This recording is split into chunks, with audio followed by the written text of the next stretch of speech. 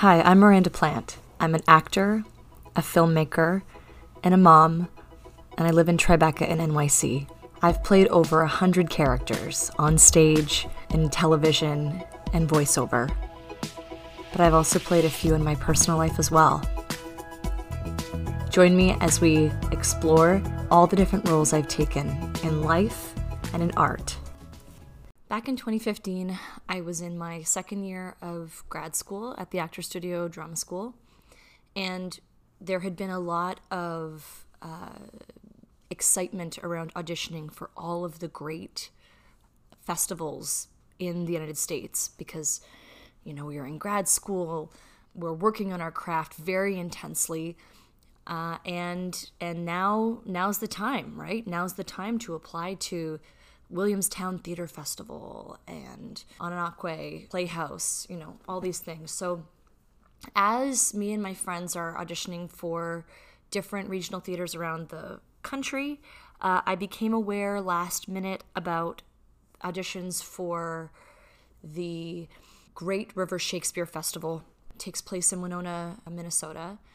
And I submitted a tape. At the time, I submitted a couple of monologues that I had used for my grad school auditions, one of which was Helen from All's Well That Ends Well, and another one was Cleopatra from Antony and Cleopatra. I put those on tape. I had been working on those pieces specifically for such a long time.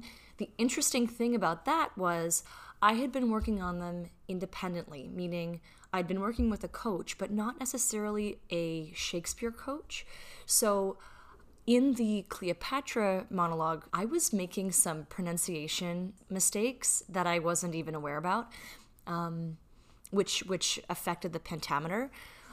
Anyway, I was still pouring all the juice into it, all the acting into it, and I got called back for the Great River Shakespeare Festival, and then I submitted again. I did another round of auditions, and then I got accepted into the apprentice program. And that was a 3-month internship at the theater. And I'd done regional theater before, so I had an idea of what to expect. But of course, I'd never done it in the middle of the United States.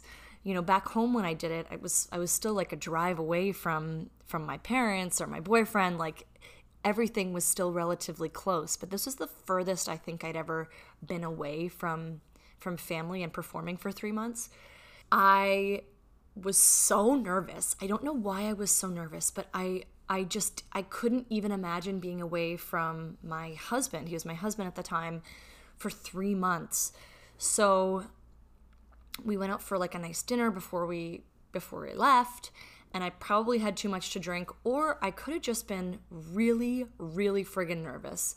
But I get on this plane to Winona, Minnesota, and I get off the plane, and they've arranged for one of the members of the community, because one of the incredible things about the Great River Shakespeare Festival is the entire community rallies around this theater, and they have volunteers, like dozens of volunteers who do so much for the actors, which I'll talk about.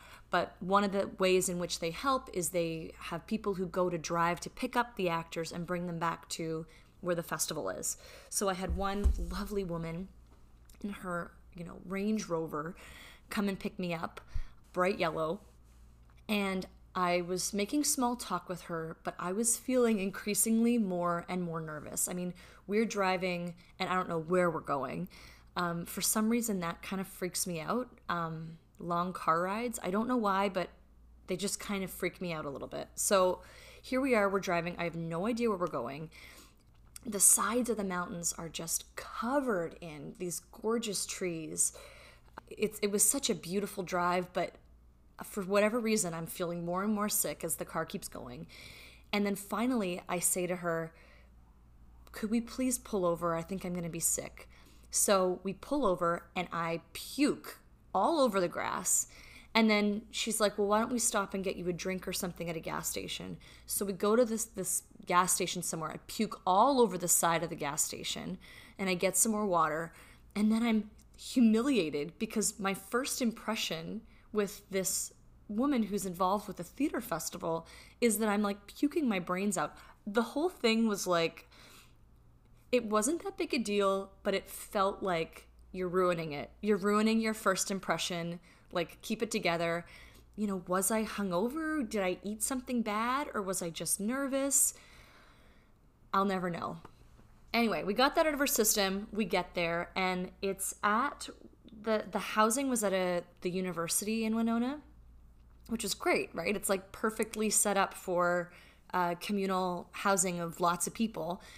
And the theater was, about a 15-minute, but the theater and the rehearsal spaces were about a 15-minute bike ride away. So I loved this. I love bike riding. I've always loved bike riding. I love the freedom of a bike. I love the fresh air. I love how it feels to, like, pedal on the bike. I love bicycles. I've always loved bicycles. I wish we do have a bike room here in New York, but it costs too much money. There's no way that I'm like spending whatever it is. I think it's like $75 a month just to like use a bike room. The whole thing is too stupid. Besides, people are going to steal your bike. I've got a million stories about how I've had so many bikes stolen. But anyway, I'm happy to use City Bike. City Bike works great. But anyway, while I was there was sort of a rumor like, oh, you can go and buy a bike from there's like a guy who sells bikes.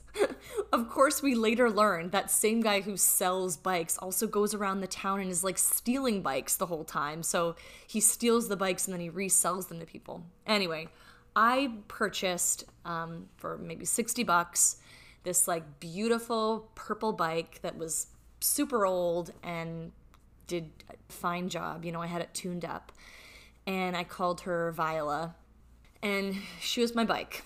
And I was living with Deanna Prince, who I just love, and a couple of other people, and we each dorm room had a shared living space. There were quarters for 4 people with their individual bedrooms, and then a shared kitchen off of the living space, and that was what each sort of dorm enclosure was like. 2 bathrooms. It was great. It was really great. And it was really, really tough. We had to wake up really early in the morning and do our classes. And in the classes, we were learning about how to table read for Shakespeare. We would look at, first folio, second folio, various editions, and, basically count out the pentameter to fit the iambic meter, and also to make sense of the language.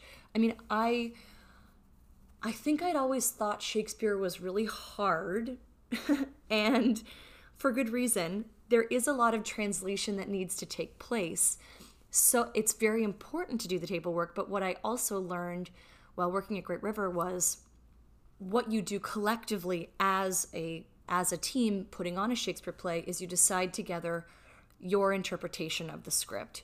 Obviously, there are interpretations that are universally known, but some things are still left up into interpretation.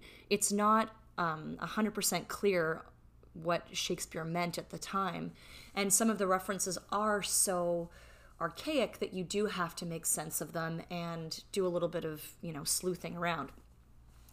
So in the mornings we would work on our script, which was King John, and then you would go to rehearsal and you would understudy whichever production you were understudying, and then in the afternoon, evening, you would go into your rehearsals when the time came. And then in the evening, you would either have more rehearsals or you could go home to practice your lines and get ready. The way that so I should say, I had just come from off the plane, puking my guts out, being so embarrassing. And then we arrived at this main hall where we met the other actors, and I was just a little bit late because I had come, I think, a day later because my school hadn't finished yet for the year. So I came one day late, and that was the day of audition. So basically I went like right into auditions, and I did my pieces. And, here I am with what seemed to be a bunch of young actors, younger than me, but, they seemed very keen and very knowledgeable in a way about Shakespeare that I was not. I was about 28 at this time. And I was a little bit intimidated and nervous. And I'm thinking, okay, so these are all superstars, and I'll just like, I'm just here to take whatever is given to me, and, like, I'm just grateful for the experience. And I was cast as Constance in King John, which is the leading female role. And I could tell that some of the other female actors specifically were kind of like, oh, I wanted that, which is a very normal thing for younger actors. When you're young, all you want is like the biggest part, because then that proves that you're the best actor. That's not the case at all. And I know that. And at the time I knew that too. I mean, they cast me as Constance because I think in my monologues I demonstrated a nurturance. I think I do have kind of a nurturing quality to me, and that was appropriate for this queen role. She's a mother, and in the story of King John, she loses her son, the Prince of France, to King John, who kills him to be able to usurp the throne, which was rightly belonging to the French, but King John, English king, kills the heir to the throne, the young prince, and usurps it. So this was really my first time playing a lead Shakespearean role, and it seemed like a pretty cool platform to be able to do that. So I was really focused on doing a good job, putting in the time. I think that's why I became such good friends with Deanna Prince, who's continued to do a lot of work with Great River Shakespeare Festival. She's an excellent actress, but she's also extremely hardworking. She introduced me to a bunch of books about Shakespeare that I hadn't known about, and we would run lines together. And she was also big into exercise. We would like exercise together, which was something I wasn't necessarily focused on doing. We would cook together. I loved spending time with Deanna. That was such a special summer for me. So anyway, so it was a ton of work, and it was a ton of hard work. And then beyond that, we also had to help with the building of the sets, and we had to take down the sets. So the days were very, very, very long. This was a lot of daily hard work. The one thing that I can't seem to shake from all of these regional experiences is the fact that, as much as there were some really good things that came from this experience, working with some of the best professors and directors in Shakespeare in the United States, that was really cool. Understudying professional actors who I really respected and admired, getting to work on so many different texts at once was great. And then seeing the workings of a regional theater company, which, to be honest, are very similar no matter where you're working. I think that they're small communities. They tend to hire the same people over and over again because they like to work with them and because they trust them. I think in every group that certainly I've worked with, and this is not just about Great River, this is about every time I've done a regional show, there's always like relationships that pop up. I've always been in a relationship with my husband, or at the time my boyfriend, but he was my husband while I was working in this project, Todd. So that was never an issue for me, but like there's always relationships that kind of like sprout up and they get in the way of the art. And it makes sense, right? Because the art is so, it requires you to use all of your senses. So of course then you're playing a love story, or you're, even just working closely with other actors, and you kind of, I've seen people fall in love with other people's characters, and so like little romances start. And the unusual thing is, I have mostly seen relationships, like secret relationships, start, and the secret ones are the worst ones, because of course that like sucks so much energy out of a room. It really gets in the way of the work, but that's okay.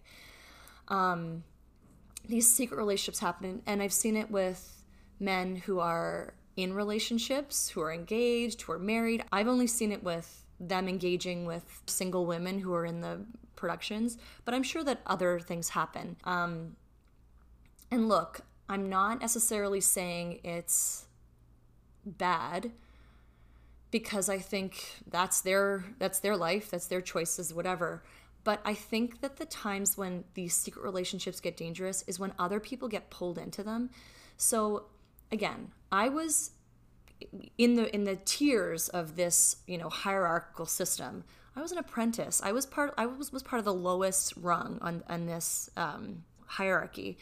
And I saw one of our student directors and one of the main stage actors come out of each other's rooms at an inopportune time, and they clearly were, having a relationship. Whatever. I don't care, right? Like, I was 28 and married. Like, I don't care. I was really just there to learn how to do Shakespeare and continue to, learn how to be a better actor, learn a new skill in a new genre. For whatever reason, this student director really decided to like take it out on me. So what happened next was she called me in for a private rehearsal at night, which was unheard of because our hours were already so long.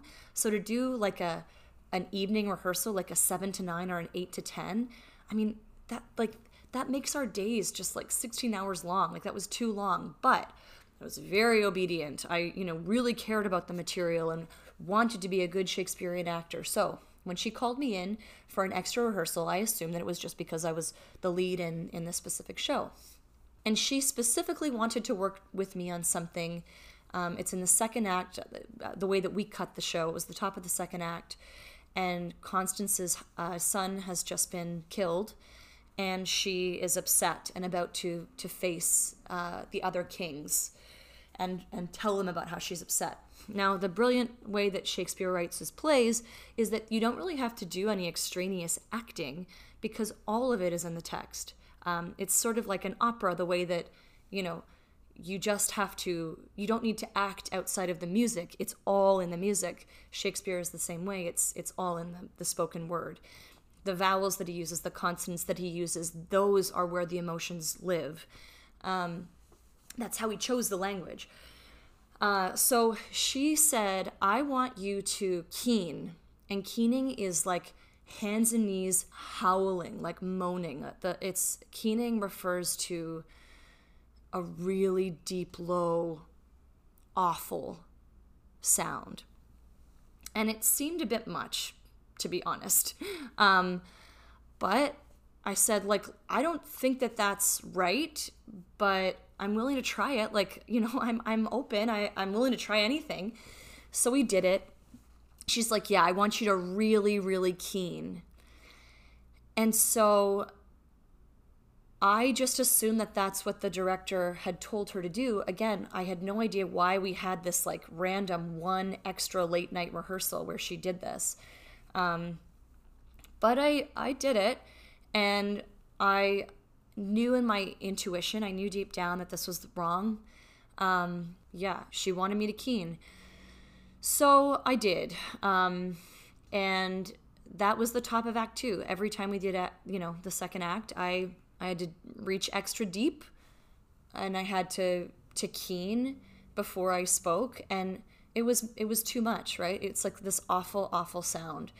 And I think that it's already apparent in the speeches that she gives, like some of her best speeches, my favorite speeches, were in that second act, where she starts to go crazy and lose her mind because of the loss of her son. I tried to talk to the director, but I didn't quite have the words to be able to say, like, am I doing this? Like, does this sound right? He was a wonderful director, too, that gave us a lot of leeway to make a lot of choices and have a lot of flexibility. Anyway, the show went on, the show happened. I really enjoyed doing it, and that was a really fun summer. It was really hard being away from my husband for so long, for 3 months. I wasn't sure that, our marriage would make it because I wasn't able to call home very often. The days were so long and I was so exhausted. There was hardly much I was able to like converse about. And then I was also trying to navigate too, like standing up for myself when I was challenged with something that just didn't feel right. A few years after that, I randomly saw her on the streets of New York, and she was like extremely cold to me. And I think it's at that point when I realized, like, Yeah, she doesn't like you. She never liked you. And I bet you she told you to keen because she knew that the, directors and artistic directors hated that. And they, it was sort of taking advantage of the fact that I'd gone to actor studio and that I was a method actor. And then, combining those two things of, well, if you're a method actor, then you must be like overly dramatic or whatever else. That's not what the method is at all. The method is there are certain exercises to help you find authentic reactions if you're unable to find them as you're working. It's not like you have to, if you're playing a drug addict, you become a drug addict. No, it's if you're playing the Queen of France and you've lost your son and you don't know how to get into it, then there's techniques that can help you to use your own personal experiences to patch your honest reaction to a similar set of circumstances. Anyway, yeah, that was kind of an interesting experience. That was an interesting experience in what do you do when somebody tells you to perform a certain way, but it feels wrong. My advice, you stick up for yourself. You always stick up for yourself. If it doesn't feel right, there's probably a reason why it doesn't feel right. And it might take you a little while to be able to verbalize why that is, but you have to follow that. Because there's people out there who don't have your best interests at heart for stupid, selfish reasons. Luckily, none of it mattered. I mean, it might have been like slightly embarrassing at the time, but I still think that for the large part, I did great work in that show. I loved doing the work in that show. I loved utilizing the education that I had been given at the actor studio with, in voice classes with Karina May and Linklater, and applying that in real time to the text. I mean, that was like, it was so exciting. And it was such hard work. And that experience too was another one of not everyone's going to like you. Not everybody has to like you, but just, stick to your own lane, stick to your own work, focus on the people who are there to support you, like Deanna Prince was a wonderful support, and just focus on telling the story. It's really just all about the story, and you don't need to be friends with everybody, when the show is over, you don't have to be friends with everybody.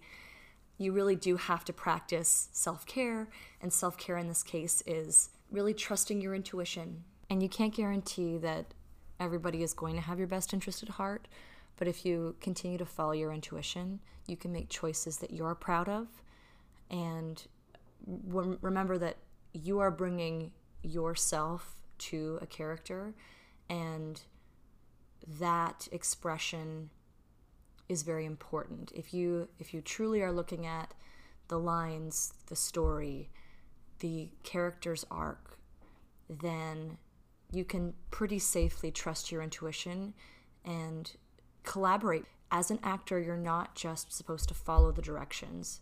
You're supposed to have a voice and have an opinion. And if you're ever in a situation like that, please, I hope that you will take a minute, think about why it feels bad, stand up for yourself, and question it. And make sure that it's a collaboration, not just, you're not a puppet being told what to do.